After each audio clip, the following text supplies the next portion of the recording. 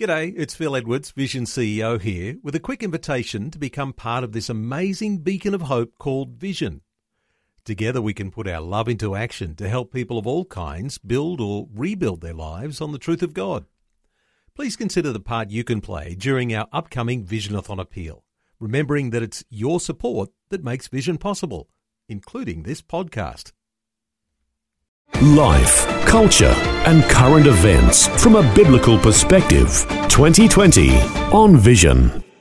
As we do on a Tuesday, we turn our attention to the land of Israel as we get a focus on the Middle East, as we get a focus on those headlines that are breaking from overnight. And Ron Ross been scouring the headlines once again, back with us. Hello, Ron. Welcome back to 2020. Thanks, Neil.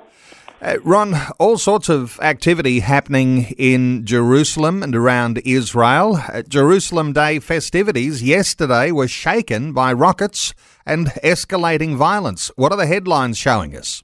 Yeah, rioting broke out in the old city of Jerusalem and on the Temple Mount as rockets were fired towards Israel capital yesterday, marring Jerusalem Day celebrations across the city. Due to the violence, the police decided to change the path of the Jerusalem Day flag march on Monday afternoon, barring the marchers from entering the old city through the Damascus Gate, and instead diverted them to the Jaffa Gate. Prime Minister Netanyahu called a meeting of the Security Cabinet yesterday due to the heightened tensions. Riots shook the Temple Mount throughout the day as Palestinians pelted police with rocks and firecrackers. Police responded with riot dispersal means, including tear gas and rubber bullets. Rockets were fired again and they added to the drama. The IDF warned Hamas that all options, including a ground operation, were on the table after over 150 rockets were fired towards Jerusalem and southern Israel, as thousands of Israelis were parading through downtown to celebrate Jerusalem Day. Following the rocket fire, the Israel Air Force carried out several strikes in Gaza, killing at least 8 Hamas militants and targeting rocket launchers and 2 military positions. Palestinian media reported that 20 people had been killed, including 9 children and another 65 wounded. The Tel Aviv municipality sent an urgent message to all residents late yesterday that all citywide bomb shelters will now be open. Well, Ron, when there is violence and unrest, we're always interested in what the headlines might be showing about cause here. Behind this violence, what is going on? Well, I think that there's a connection between the right-wing leadership in Israel and the left-wing leadership in the United States. They're not a good marriage at the moment. But to go further, the declared motive for this current violence is said to be East Jerusalem land ownership. There are different rules for Jews and Arabs. Just after the 1948-1949 War of Independence, the absentee assets law was used to take over homes and lands that Arabs had left empty or abandoned during or following the fighting. Although the bigger issues headlining the current dispute at Sheikh Jarrah and the Temple Mount are about nationalism and religion, the immediate impetus for the crisis comes out of the little understood absentee assets law. Dating back to 1950, just after the 1948-49 War of Independence, the law was used to take over homes and lands that Arabs had left empty or abandoned during or following the fighting. With Israel, the Palestinians, Jordanians and all other neighbours in a frozen state of war, many people were not returning home, so no one was being evicted. Jordan confiscated vacant properties which Jews might have previously owned, and Israel confiscated vacant properties which Arabs might have previously owned. And now this current dispute is said to be all about who owns what and whose possession the land really is. Challenging times and controversial situations there, not easily resolved, and all in light, of course, of the recent elections and even the messiness of all of that, and even coalition talks yesterday, Ron, they were suspended due to riots. Yeah, the United Arab List leader Mansour Abbas suspended negotiations over his party joining a new governing coalition yesterday due to the deteriorating security situation, putting the formation of a government in jeopardy. Abbas postponed a meeting that was set to take place Monday afternoon with Yamina leader Naftali Bennett and Yesh Atid leader Yair Lapid, in which they were expected to finalise a coalition deal and talk with other parties, and they were halted. It was only interesting that just a couple of days ago, Bennett and Lapid declared that there could be a government process before this weekend. And next weekend is the Shavuot holiday. And that means the whole thing will be suspended till sometime after next Monday's holiday.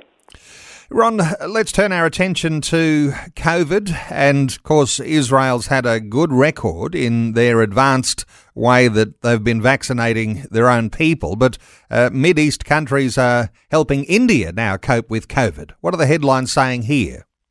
Yeah, I find this very interesting. The Middle East has really stepped up to aid India, the worst COVID-afflicted country at present.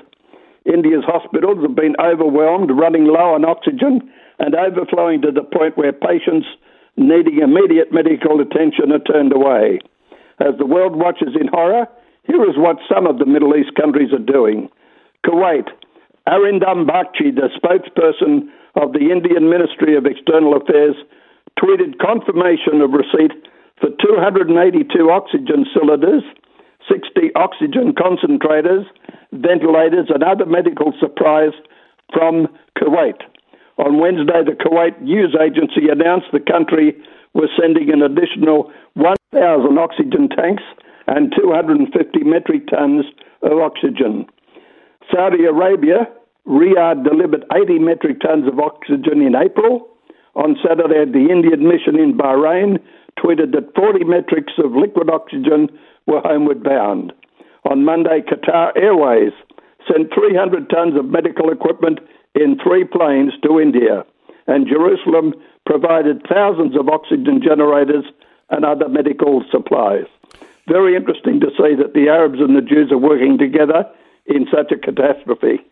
Yes, Arabs and Jews working together and in the midst of what is a global effort there to alleviate some of those challenges in India. Hey, Ron, let's talk about the broader relations in the Middle East between nations. An international conference in Dubai signals a new chapter for the Middle East. What's the story here? Yeah, politicians, scientists, technologists and business people from Israel, the United Arab Emirates, Bahrain, China, India and Morocco will participate in a global investment forum starting on June 2nd. Professor Bayer, former director of Rambam Medical Center, said, "At this time, when medicine is at the center of our lives, I attach critical importance to regional cooperation between Israel and the Arab world. Peace between our nations can crystallize into peace between people.